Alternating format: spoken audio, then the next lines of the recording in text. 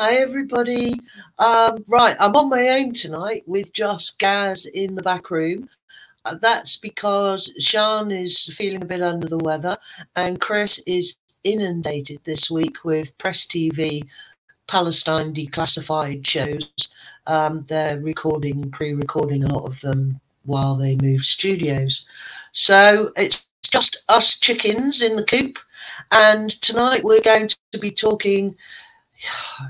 Those on the left, in the know, those of us who've been fighting this privatisation of the NHS since, well, I've been fighting it with others since 2011. So, and I'm pretty sure it's been going on since Thatcher's years, if not perhaps since the conception of the NHS itself. It's been fought against by profiteers. So tonight we're talking to Bob Gill and Nico Sego. And can we bring Bob in first, please? Hi, Lizzie. Bob. Well, tonight's really got to be about what you've got to say and what Nico's got to say. So I won't interrupt, just launch. Well, thank you for inviting me. So many of your listeners and viewers may be aware that massive health legislation has been passed. It went into law at the beginning of July, the Health and Care Act 2022. And what this does, it completes the legislative series to get us from the NHS as a public service to the NHS modeled on the American publicly funded service, which is managed care. And this is a conclusion of the Letwin plan, and it achieves several major things. One is to break the NHS up into 42 new entities, new legal entities called integrated care systems. The name keeps changing, but these are modeled on the American managed care system. And what in fact it reduces the NHS to is a funding stream and a logo. So over time, the delivery of service and the structuring of services will be essentially totally privately operated. So you will, in due course, have at the moment NHS run and controlled hospitals taken over by private interests, large capital funds. These will become tradable assets. In fact, you could describe the integrated care systems as a massive public-private partnership. The public provides the money and the private sector run the system for profit. And how will the profits be generated? Well, the profits are going to come from primarily the denial of care. And what this means very crudely is if you need an operation, if you need access to emergency care, that care will no longer be available. Your A&E department will be downgraded to an urgent care centre, or you may lose it altogether. So they are restricting access en masse to services. You may find in one integrated care system, they decide to totally abolish the provision, publicly funded provision of, let's say, fertility services, for example. Now, where will patients go for that treatment in that area? Either they do without or they have to pay privately. So that is the system that the government have completed in terms of legal changes. But there's not a whisper on mainstream news. There's nothing coming out of the Labour Party, I'm afraid, to explain what's going on. So it's up to us and Resistance TV to try and get the message out. What else does this new legislation do? It removes the right to national pay bargaining. So in due course, the workforce will be transferred over to the ICS operator, and they will be able to decide the terms and conditions of their staff. And they will also decide on what type of staff they employ. So it also contains an element of deregulation. That means you can employ less qualified staff to do the job of previously well-qualified staff. This is a process called downskilling.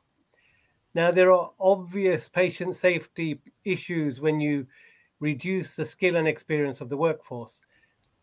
But if you're running a business to maximize profit, well, it's cheaper if you employ less qualified people and if you drive down their terms and conditions. And that's what's been happening across the public sector.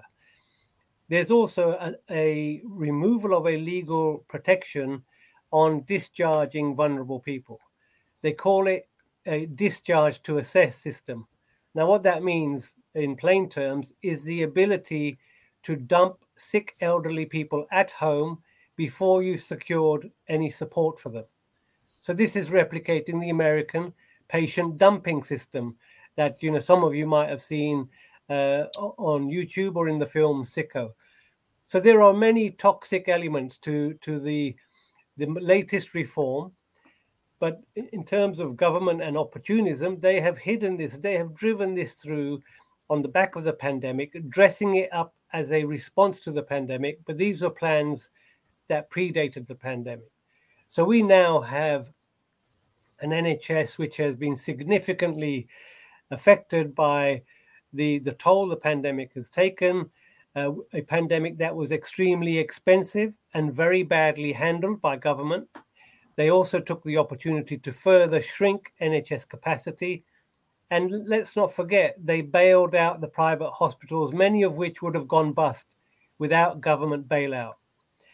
Now, what is the solution for some of the consequences? Well, we have a massive growth in waiting lists for elective care. They were going up before 2019 struck, but they have accelerated. The solution for this is to create standalone, privately operated surgical units. Now, you might expect a Labour Party committed to a public service to speak out about this, but in fact, this has been endorsed by Wes Streeting. He's quite happy to rehash the policy that Alan Milburn and Tony Blair got away with in the 2000s, dressed up as the private sector, offering us a helping hand to deal with waiting lists for the public good whilst we build up capacity. But that build up in capacity never happened and never will happen because the political will isn't there and the business model that we are following doesn't suit that solution. So, you may have seen recent reports of tens of thousands of deaths of people on waiting lists.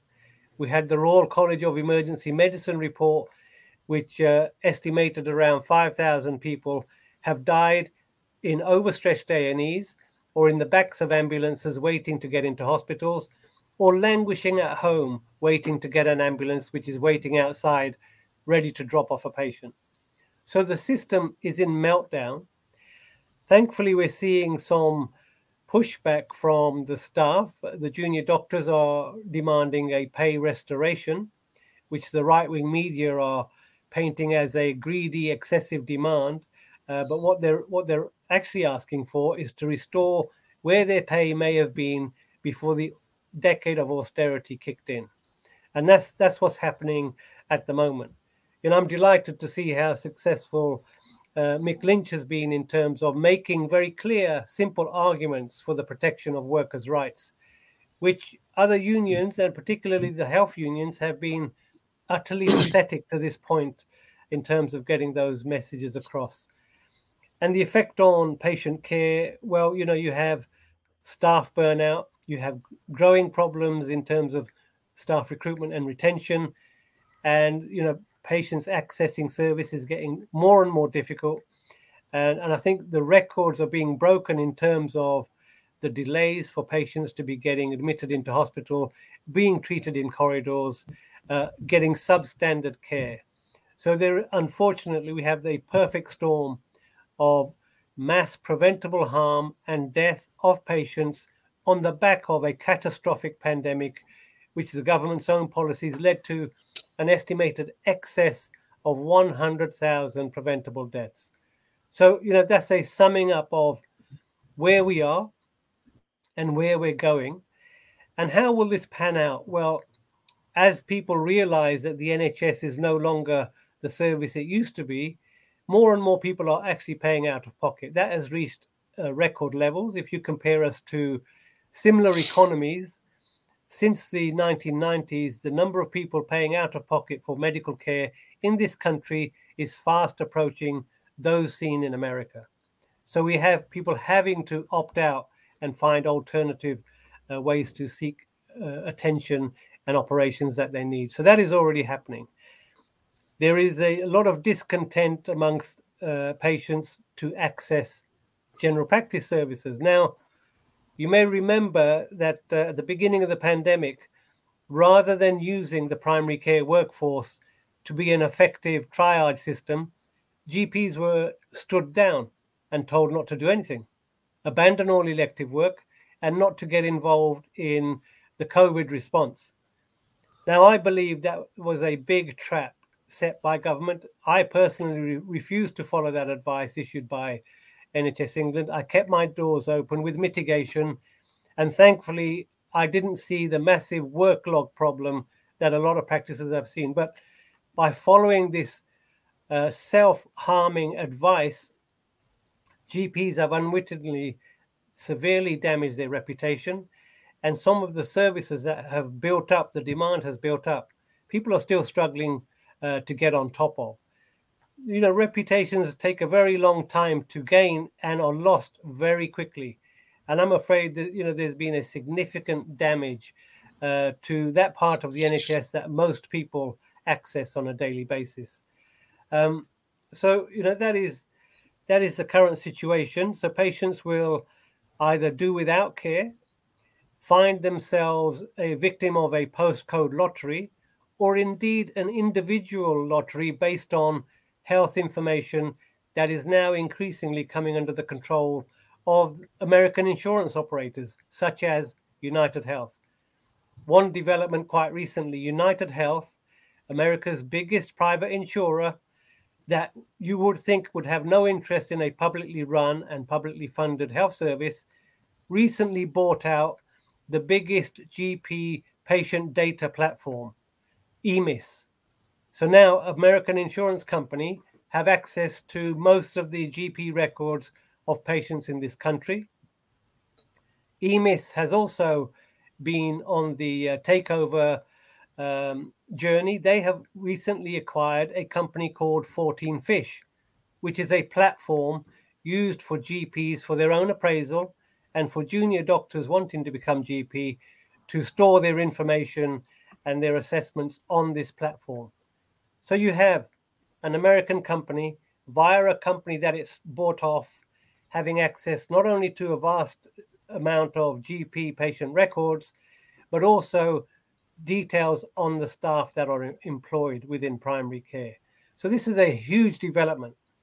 Since I last spoke on this program, we had a reasonable panorama expose of the antics of Centene, which is another private insurance company, but happens to be the biggest private primary care provider in the country, having taken over other GP practices, I might say, which were run by entrepreneurial GPs who have cashed out of the NHS and dumped their patients to be victims of a system run for profit by employing a minimum number of doctors and blocking access to care.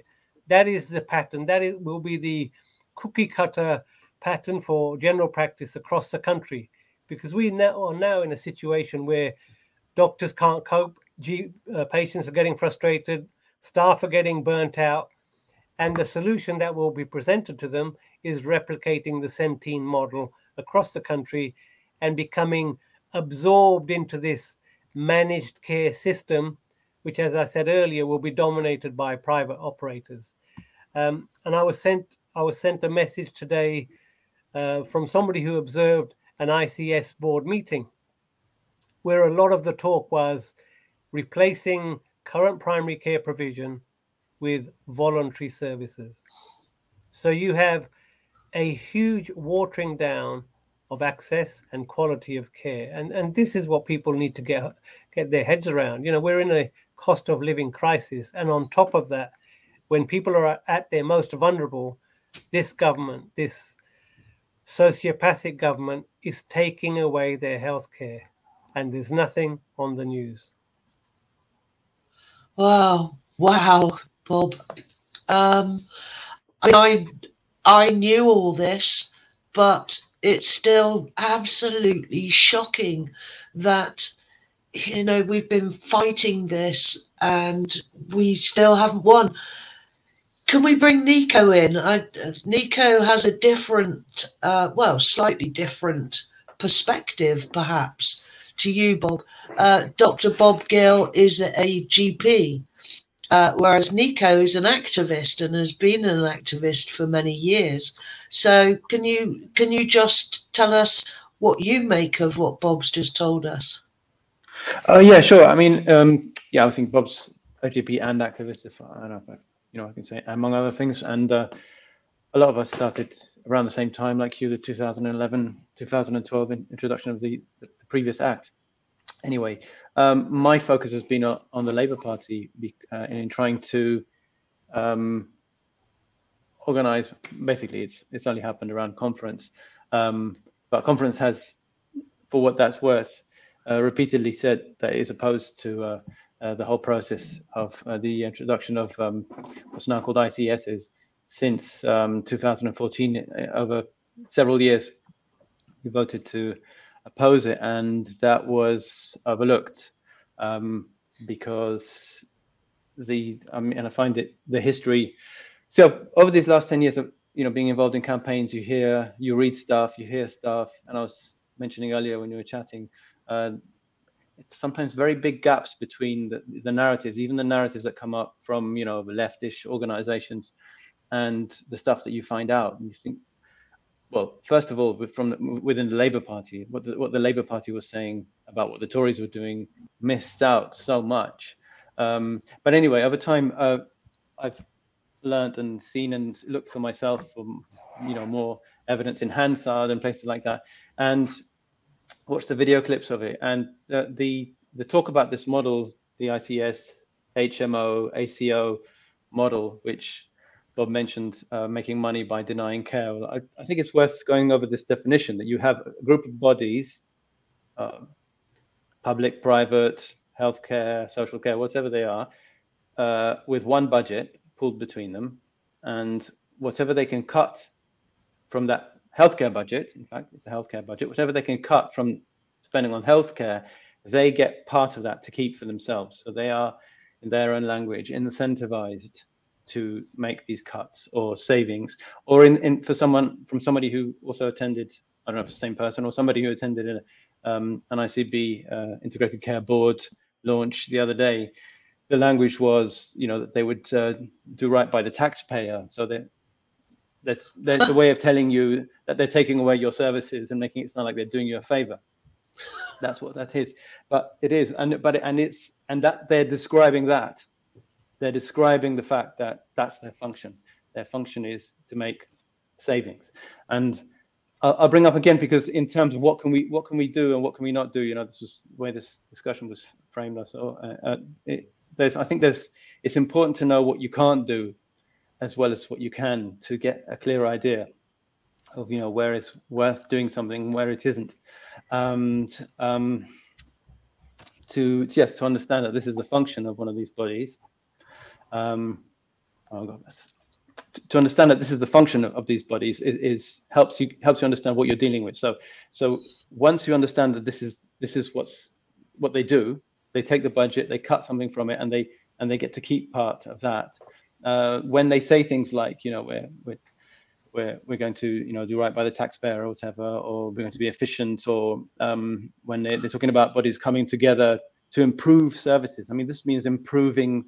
Implicitly, the context is improving so-called efficiency, and this efficiency is spending less on healthcare, and in fact, it means providing less healthcare, and profiting themselves. Yes, and here's a thing that I think is being missed by a lot of campaigns.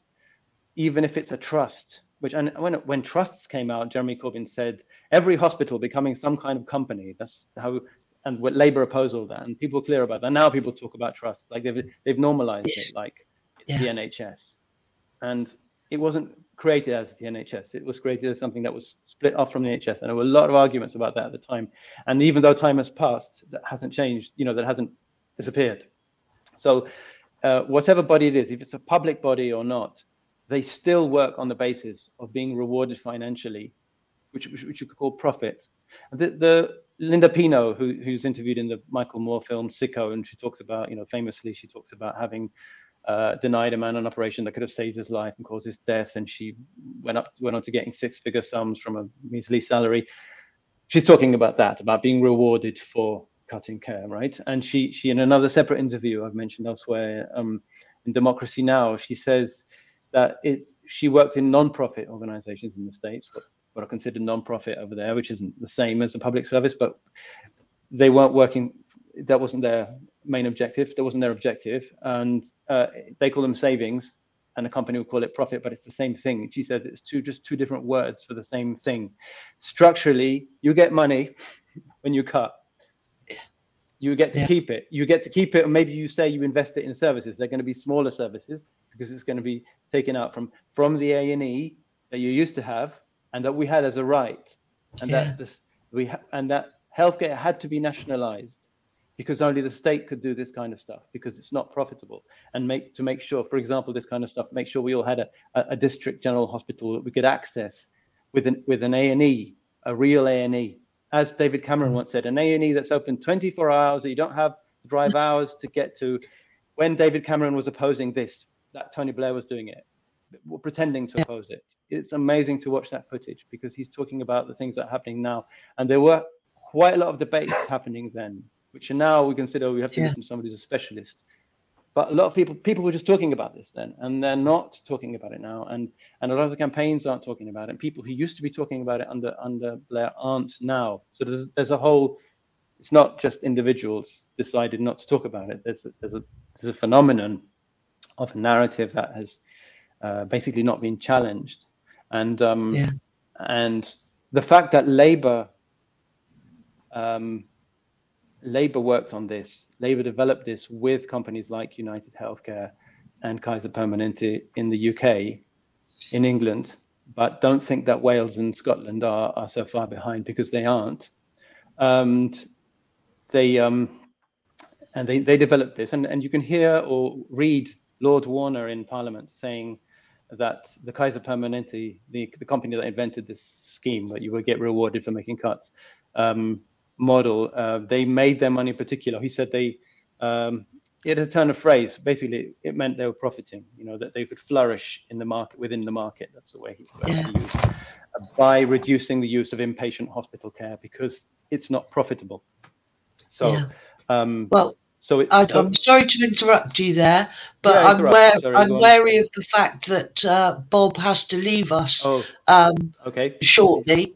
So, Bob, what do you say to people who are just accepting the loss of their accident and emergency at their hospital, in fact, losing their hospital altogether, having to travel 30 to 50 miles for urgent care? What do you say to these people? What can they do? Is there anything they can do? Sure.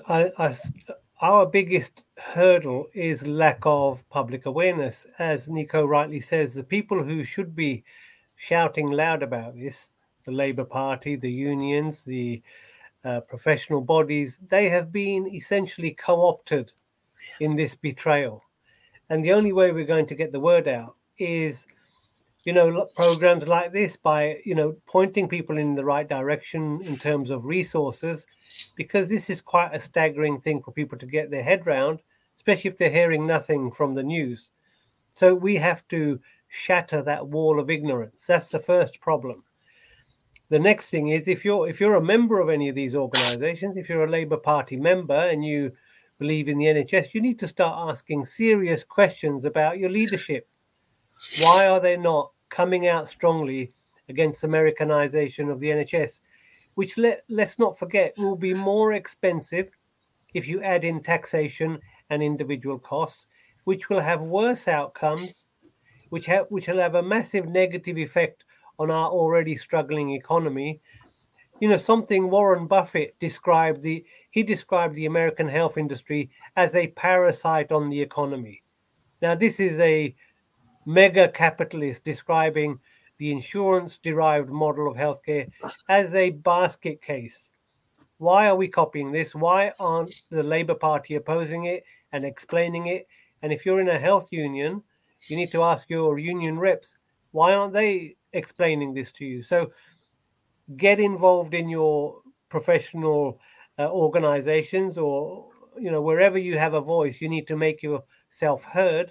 If you don't feel confident about what you know, watch Michael Moore's Sicko, watch the film we made, The Great NHS Heist.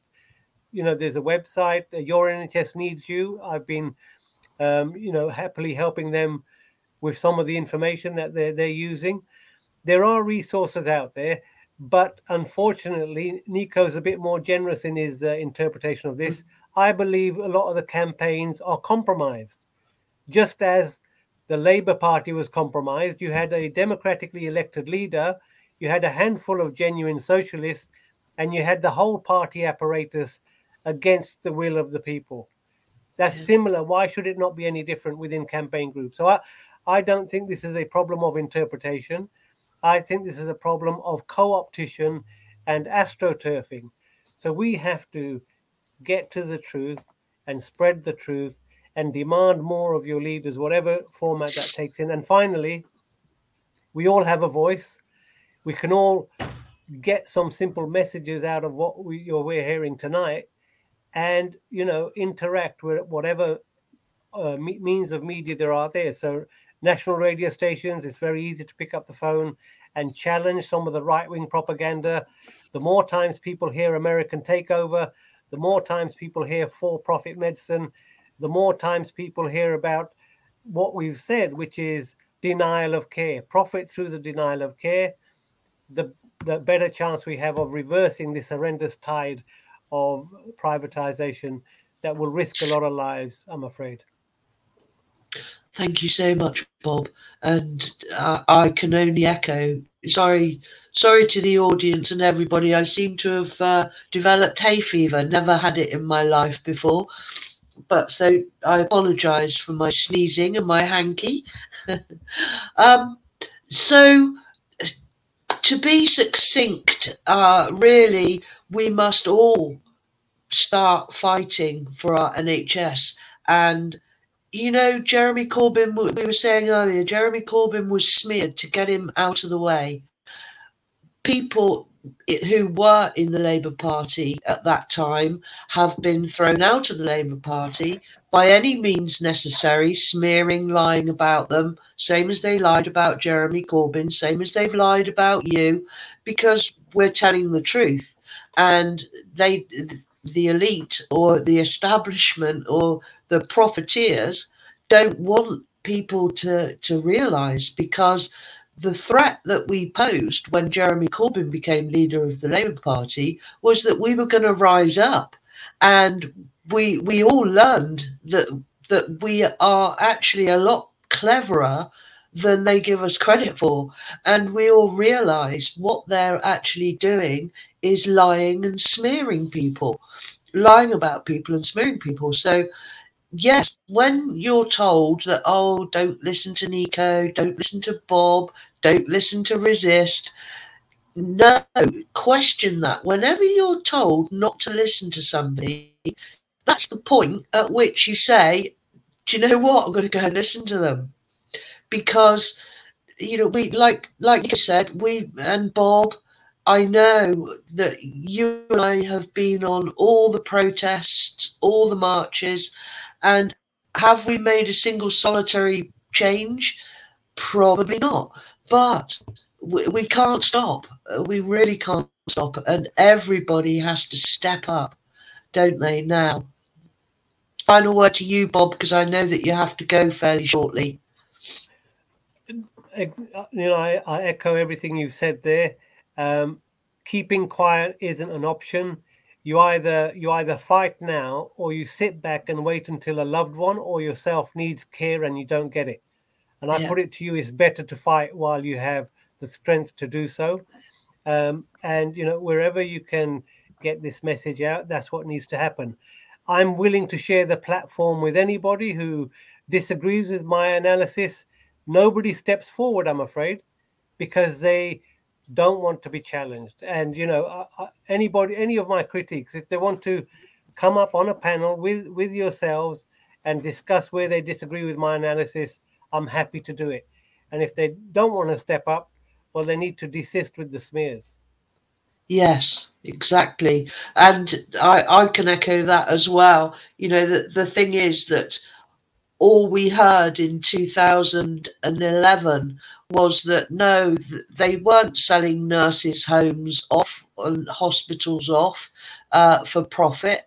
They were doing it because they needed more money to pay for what were they called? Those contracts that Blair got all the brand new hospitals built Private on. Finance Initiative.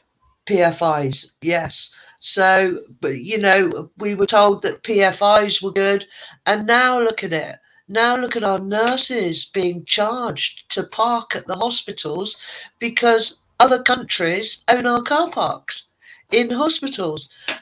All of our hospitals are closing. We can't get an appointment with a GP. Yes, the pandemic which seemed to be responsible for that, but in fact it wasn't. It was the plan all along, was to reduce the doctor, and now you talk to the receptionist, who's not qualified at all to judge whether you should be seen or not. If not, ring 111, isn't it? You know, who's staffed by physiotherapists. You know, what do physiotherapists know about GPs' business? They don't. How can they, you know, get you the help that you need? And also, well, I'll shut up because I get so angry about it, you know. So, Nico, what do you think is there one thing that ordinary people can do? Yes, I think, well, I think that a starting point is to have a clear idea of what you're up against. And that has been missing. And I think it's been missing because there hasn't really been left leadership on it. And because in the case of the Labour Party, we had a Labour Party that opposed this policy direction, the Tory policy programme, which had come out from a Quango, NHS England, but was also in the Tory manifestos, only while Diane Abbott was Shadow Health Secretary, and when she opposed the so-called sustainability and transformation plans, which are part of exactly the same process, which has become law now, mostly after the effect. And so the narrative that began with Jeremy saying that the aim was to renationalize healthcare, which I guess is a bit redundant. Sorry, renationalize the NHS, but anyway, renationalize healthcare. That was the right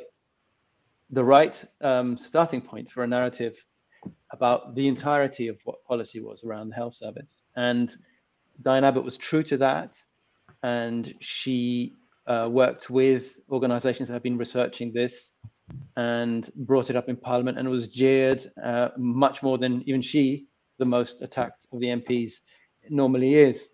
You know, from what I had heard, it was they were really riled, and the point is, by doing that, she was going against everything that Labour policy had been up till then. Even under Jeremy, Heidi Alexander's on interviews saying how Labour supports the 5-year plan, which became the legislation now. And she's asked about, you know, you've fought against the closure in what's her name, Lewisham Hospital. You know that these plans will mean closures, and well, she says, well, you know, we've got to come up with a story and take the public along with us. And there's all this extra land apparently, and all these extra buildings we can do something better with. She was just completely going along with it. And so it was only at that point. So we're lacking that. We've lacked that. There have been chinks of light here and there. You know, Howard Beckett's campaign called this out and so on. So anyway, go back to the point. I want to try and focus and answer the question that you asked about urgent care as well. To know what an accountable care, integrated care system, whatever the name is given to it at any given time, is that it's a group of bodies around a budget, and they're told, whatever you can cut from this, you get to keep a bit of that. So, and it's not random. So the urgent care, the getting rid of A&Es and replacing them with an urgent care centre. An A&E cannot be run for profit. An urgent care centre is a model designed for profit that won't treat you in serious cases, that can do relatively minor injuries. So they're creating that profit opportunity. And you've got organizations, Totally PLC. You can see them interviewed, their bosses on YouTube, and they're going on about how the NHS is outsourcing all that, and isn't it great and really exciting? And of course, they're outsourcing it because it's a model designed to make money out of. If it wasn't, then it would still be an A&E where it had been and no longer is. And so when people are losing their A&E to something like this, it generally isn't framed as that. It's, there isn't enough money, or it would be better if you went to the other place, it'd be better for you. Caroline Molloy was from the editor of Open Democracy, which has written very well about this stuff over the years, said, I'm sick of being told that it's good for my health to have my hospital closed down, or have your services taken away. But that's essentially what people were told, and so that we really needed a narrative, and that when we had a left leadership that cared about the NHS at the head of the party, that really focused on this, said this is being done for profit. You can see why. The one thing isn't profitable, and the other thing is, and we're talking about a reduction that was announced as going from about 144 acute hospitals in 2013-14 to between 70 and only 40 being roughly the number of ICSs, that is about one for each ICS. So this has been lacking. If you don't have this, if you don't understand that, nobody has told you, in fact, everybody's saying, or you keep hearing that the closure of your local A&E is due to a local issue, is due to a funding issue, is due to a staffing issue, is due to something else. How do you fight the real thing that it is without knowing what it is? So it's essential to read up on, and Open Democracy has covered this stuff. Alison Pollock, there's Stuart Player, Alison Pollock. These are some of the good ones. Alison Pollock wrote something, didn't she? What was that called, Nico? Remind me. A lot of things. I'm not sure what you're referring to. Well, the first thing that she wrote, that she read out everywhere. You mean her bill? Yes. Yeah, she had the only bill that was written for healthcare renationalisation. So there wasn't any other legislative proposal to do that, and it's what it was aiming to do. So I've heard, it's been some criticisms, but there was no other bill that aimed to renationalise healthcare. But Alison has, and I'm going to talk about her writing. She's written about the influence of Kaiser Permanente over the years. She was vilified by New Labour at the time. They tried to destroy her career, and she called that PFI. And again, sorry, this is another point I really think is important, that in terms of having been involved in campaigning and the things you don't hear about a lot, is that you used to hear about destroying the health service in order to create profit. It used to be part of the language of campaigning, and that kind of waned a bit, that understanding that you do need to. And I think it's clear, if you can understand that if you had a service that covered everyone for everything, that universalized the best care, you've got everything for everyone. If you're a private company, who are you going to sell care for? Never mind who pays you, whether it's the state or the people themselves. Who is it going to be for? Everybody already has care. Thank you very much. All the care they need. So basically, you have to remove that in order to be able to create expand, profit. To have an opportunity to create profit, to have somebody to provide the care, whatever care it is for. And the companies don't do the stuff that the state could do because they need to make a profit. And so they don't do the unprofitable stuff. So that's why you get urgent care centers instead of A&Es. You don't get the full stuff. That's why the destruction of the service. And this is where the ICS ACOs come in, because they are incentivized, they are rewarded for doing that, for taking away the service. So people are focusing on, is there a private company involved or not? And it's important, but the main focus is the fact that you're losing the service, and that the institution is designed, it has institutionalized that destruction by rewarding them. So the government can say, well, they're just doing what they have to do within their own systems. And, no matter how much funding you give them, they're still being paid to take away services. And that has to be understood, because everything is, the narratives that everything comes from that. Well, that's the core. That's what it is. And so, yes, some campaigns are talking about trying to get them to restore an NHS. You could never have had an NHS made out of 42 US corporate commercial models that are rewarded to take away an NHS, to take away universal comprehensive healthcare. They are designed to take it away. That's what they are. You can tweak them, but you won't, unless you get rid of that, you can't go back to an NHS. It's designed to prevent an NHS, because an NHS, that is to say, when the state made sure everybody had everything, that was a problem because it wiped out private healthcare. So that's the basic core thing. You have to, for example, if you're going to outsource beds, you have to cut public beds first. We've had half our beds cut, more than half.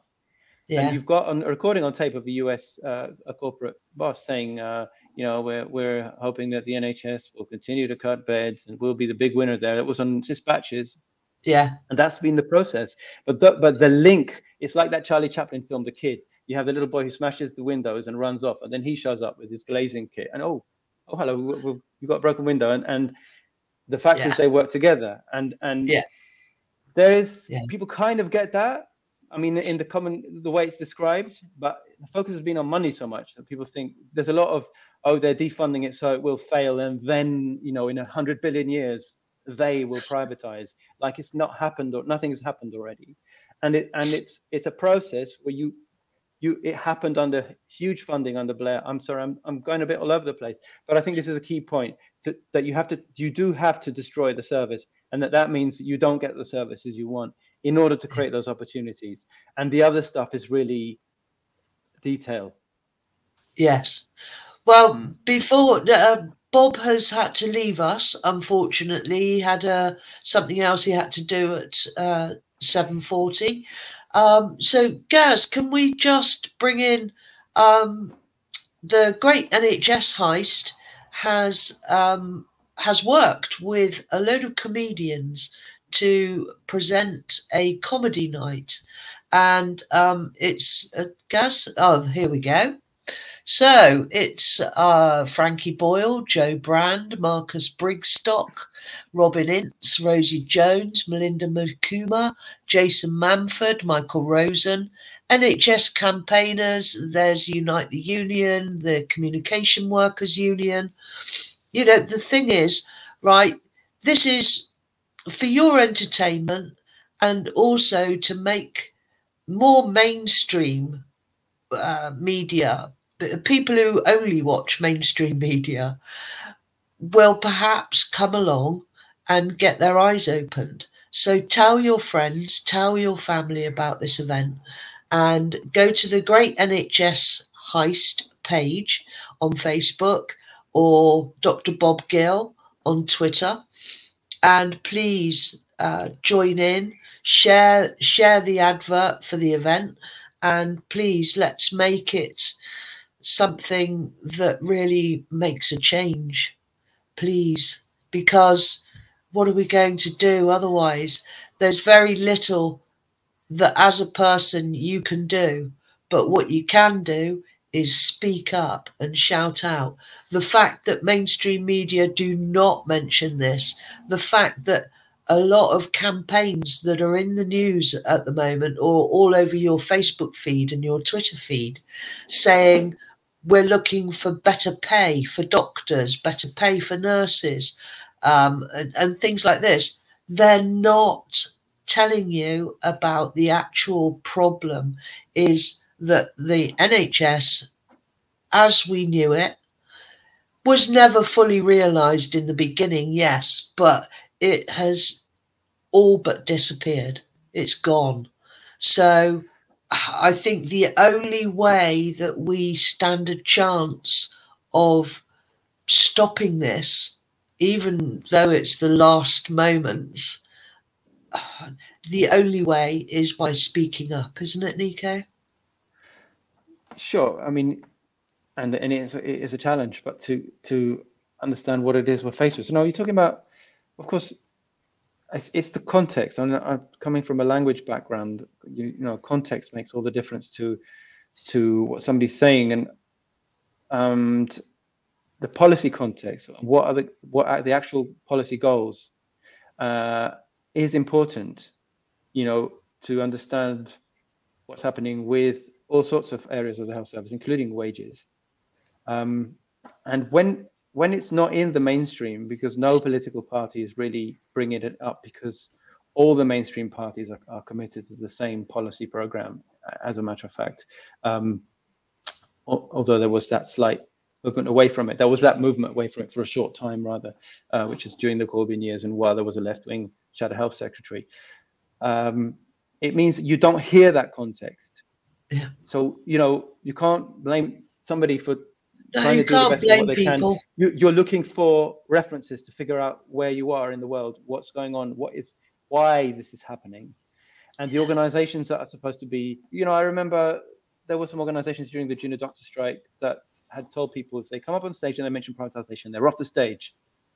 That was, I think there's probably footage of that, because there was a point somebody was being pushed off or threatened being removed. And when Labour did once oppose this, at the time of the 1990 Act. When Jeremy Corbyn did his NHS, the opening of his NHS policy, the PLP, in fact, directed reporters to asking questions only about the Virgin Gate. I was in the room. It was horrible. I managed to be in there somehow. Yeah. And the guy from Sky News was, like the worst kind of teenage brat. You watch the footage again. Mr. Corbyn, are you a lunatic? And what's the other one? That was the company. Well, company that was threatened by both rail renationalisation and healthcare renationalisation, and that happened with the support of Owen Smith's team. They came out and supporting this line, supported by Ben Nunn, the Incisive Health lobbyist that then went on to work for Starmer and so on. But I'm going back to when you're talking about the service, it's not easy to make the links between, or accurately make them, and you can make mistakes, and even from the people who write about it, you just got to get your head around a completely different perspective than one that is the way the health service is talked about, and I think among the left there's a tendency to just say anything. You have speeches, some campaigns, celebrities, whatever, and they'll say, "Oh, I remember when I had a bad toe," and they're not. I mean, or at campaign events, people say something, and there's a tendency to sort of, is that in favour of the NHS, and you clap, and I think this was lost when we lost the party that had once supported the health service, when that stopped happening, because of the influence of the Labour Party over the wider left, the wider Labour movement. The fact that really anti-NHS policy, like ACOs, ICSs, the fact that we're even talking about PFI today, which was a hospital building program, is testament, I think, to Blair's capacity to spin. He got the left angry at the fact that the private sector was, in their spin, helping to create capacity for the NHS, but as a matter of fact, they were reducing capacity. They were closing about almost 3 times as many hospitals as they were building, and that has been lost.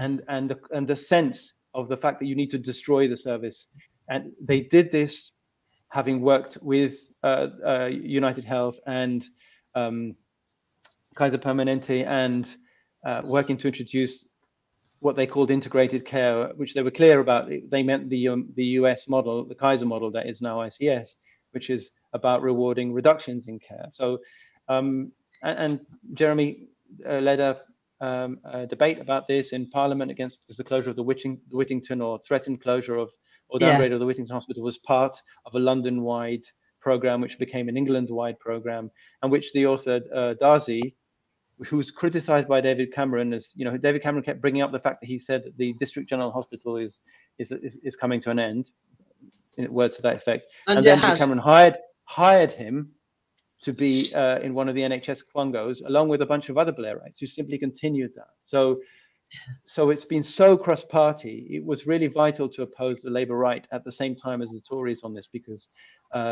they have acted together. Yeah. And what I'm saying as well is that you end up not hearing the voices, that even the voices you used to hear of people protesting against the hospital closure programs, because it's framed as lack of staff, and you have a hospital, they will move the staff to another hospital which they intend to keep, and they say, oh well, we don't have any staff now, so we won't be able to keep this bit open. But there is in black and white, there were headlines in the Telegraph and in other press at the time the policy was announced. An A&E closure and downgrade program that's ongoing, which is essential to what's called integrated care, restructuring, where you basically take away the unprofitable stuff or the stuff that gets in the way of profit. So yeah, I don't think it's Bob said something about saying again and again and again, people that has an effect. And when you don't hear something again and again and again, you don't hear that the downgrade is happening because it is wanted. You hear that, oh well, or that you're told that it's because it's going to be better because it's in the community, stuff like that, and you don't hear what it really is. Then yes, it's a responsibility of those of us who can. Well, so shall we talk about it? Shall we list in the last minutes the people that you can listen to, read, and see? So John Pilger did something about the NHS as well, didn't he? What was his called? Yeah, the war against the NHS. It was okay. He talked about the thing that Bob mentioned about that. He starts off with this was a scene in the US where a woman is left abandoned on the street. Patients, I don't know what it's called, kicking people out of bed, basically. Yeah. And then he says it's coming to the UK. And that's a really promising start because all this talk about bed blocking, potentially, maybe the people who sent out from hospital to retirement homes without being protected from COVID. The general program of moving care out of hospital, we keep hearing about the mass expansion that was announced not long ago of private contracts for at-home care. All of that wasn't really seen there, or wasn't really understood as being core to what are accountable care organizations. And right. But it is. So you had bits and bobs. Sorry, Bob, but you had, but it wasn't that clear in the end. Sorry. That's all right. So look up the done NHS a video as well. Strategy Unit. Yeah, I've done a couple of videos. If you want to show I've tried, I think they're a bit boom. Fast. I was trying to condense here into a short time, but if you can, the thing is right. Telly. Well, the thing is right that I will say something one way, and people who have my same bent mind will understand what I'm saying. You will say it a different way, but people who go with your mind bend will understand what you're saying, and Bob will say it in another way. So who are the people that we can trust? Bob Gill, you, me, there's a few. Caroline Malloy. Caroline Malloy. Democracy, has done some. She's a passionate. Matters, they've written a lot about Americanization with evidence. Who was That's that? The point. There are links to evidence. Public Matters. You find them. Public Matters. I haven't heard of that one, so that's a good one for me. Player. But also look up the NHS Strategy Unit on risk and reward schemes, because that talks about the rewarding of a reduction in care, and it's an NHS document, an official document. Can you repeat that name of that? NHS Strategy Unit. I think the 2018 one goes into more of it, and then it's repeated in 2020. But it's core to this. And then, as I said earlier on, you get glimpses of it in the language. But what's happened is this: you have all the people coming around a budget and being paid a bit of what they cut. But the emphasis has been placed on them coming together. And you're supposed to think they're coming together must be good for services, or it implies that it's improving services. That through Blair, from what you can hear them all saying this stuff. Well, it's by omission. They're not mentioning, they're not emphasizing that they're there to cut, right? Yeah. And so they are kind of saying it. Matt Hancock, he basically describes the whole thing except that bit at some point, or so you hear bits and pieces. Simon Stevens. Yeah, they have ways of talking about it and making it sound like it's not negative, like it's positive, implicitly positive. What was it John Ashworth said famously? Simon Stevens has assured me that the NHS is safe. I didn't hear that particular one, but that, yeah, it's absurd, and he should have obeyed conference policy, which said oppose what Simon Stevens was doing. But so I would go to the original sources. Look up the words Kaiser Permanente in Hansard, and there are a nice few quotes from MPs. There's a Tory MP under New Labour who says, I think that the kernel of this is a question of honesty, because it might be a good system, this Kaiser Permanente California private provision. But we're not having an honest debate about it, because the party opposite knows that they wouldn't have got past the unions or the members if they had. Yeah. And we could have said that now. MPs could have said that now, because it's still not been an honest debate about it. It's been talked about in terms of bodies coming together implicitly for good. But the loss of the A&Es, the loss of beds, the loss of all that made up what we had as a right, a complete healthcare service for everyone. And the social care, not emphasised. Home care, all gone. Unless you can pay for it. Sorry. Yeah, I mean, a lot of it is moving care out of hospital. That there's a narrative about that, where they're taking out the profitable bits and putting them, so you don't have to run an acute hospital with unprofitable parts. You just run the profitable bits separately. But I do say, do look at some original sources, but you do need a framework to be able to read them with. So I go again with that definition. It's a bunch of bodies of, organizations with one budget pulled between them, and they get a slice of everything that they cut, which means, your A&E, it means replacing staff with cheaper staff, and so on and so on and so on. That's what it is. And then you can start with an emphasis on cutting hospital care. And then you can start seeing it in the official statements it is mentioned, but not in a way that you would know what it is unless you were primed to recognize it. So the last seconds, we've got a few minutes yet, sorry, is who else? Sicko. If anybody hasn't seen Sicko, watch Sicko. But when you watch Sicko, in particular, watch that sequence that I mentioned. Note that is the same system. Although Nigel Edwards, who is head of the Nuffield Trust at the moment, I think, and who was part of KPMG. Sorry, not KGB. I'm watching too much Stranger Things. KPMG. Nothing to do with the KGB. They're part of a corporate policy. He was involved in corporate-led policy, and he has also heard the Nuffield Trust was saying this looks nothing like managed care. I don't know what he means by it looks nothing like managed care, but it is that. It is where you reward the reduction in care. You see some of that in Sicko. People talk about insurance. Yeah. I think also you need to remember, because the NHS covered everything, it blocked out the private sector. But what they have in the US, they do have state-funded care. That's what the Blairites were copying. That's what Simon Stevens, when he was Blair advisor, he left to United Health, saying that what they were doing in Medicare and Medicaid, that's the state-funded stuff, was more promising than the efforts to copy it here were. That's in The Guardian. And so when you only make sure as a government that you're providing little, you're providing minimal care, it means that everyone else has to pay for everything else. And that's why you have such a big industry, because the state isn't shutting them out by doing everything. And it also means that because it's not much to do, a private company can run it and make a profit out of it, because they don't have to do that much. They do an EasyJet on it. And do we have any country in Europe that we can look at and say that they have the right blend of private and state care, healthcare? Yeah, I think 1948 Britain is a good example, because they told the private service to F off. They that wasn't the words that Bevan used, but he said that the harpies that are batting down on the sick, or battening on the sick, something like that, the words he used, are basically disappearing over time because they created the service. They were wiping them out.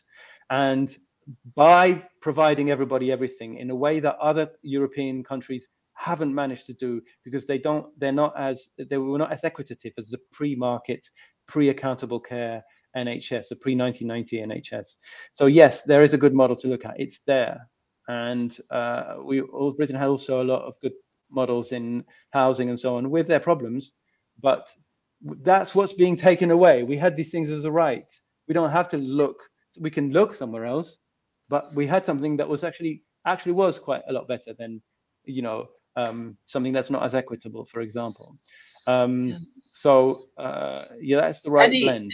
Tell them to any F last and comments, provide everything, right? and make sure everybody has everything. Huh?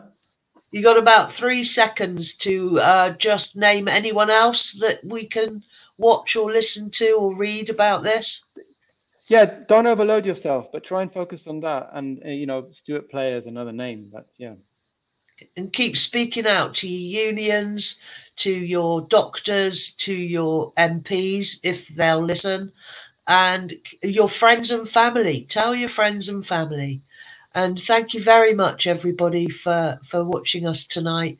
And thank you very much to Nico and to Bob for just a fantastic, shocking episode of Resist TV. Thank you. Good night.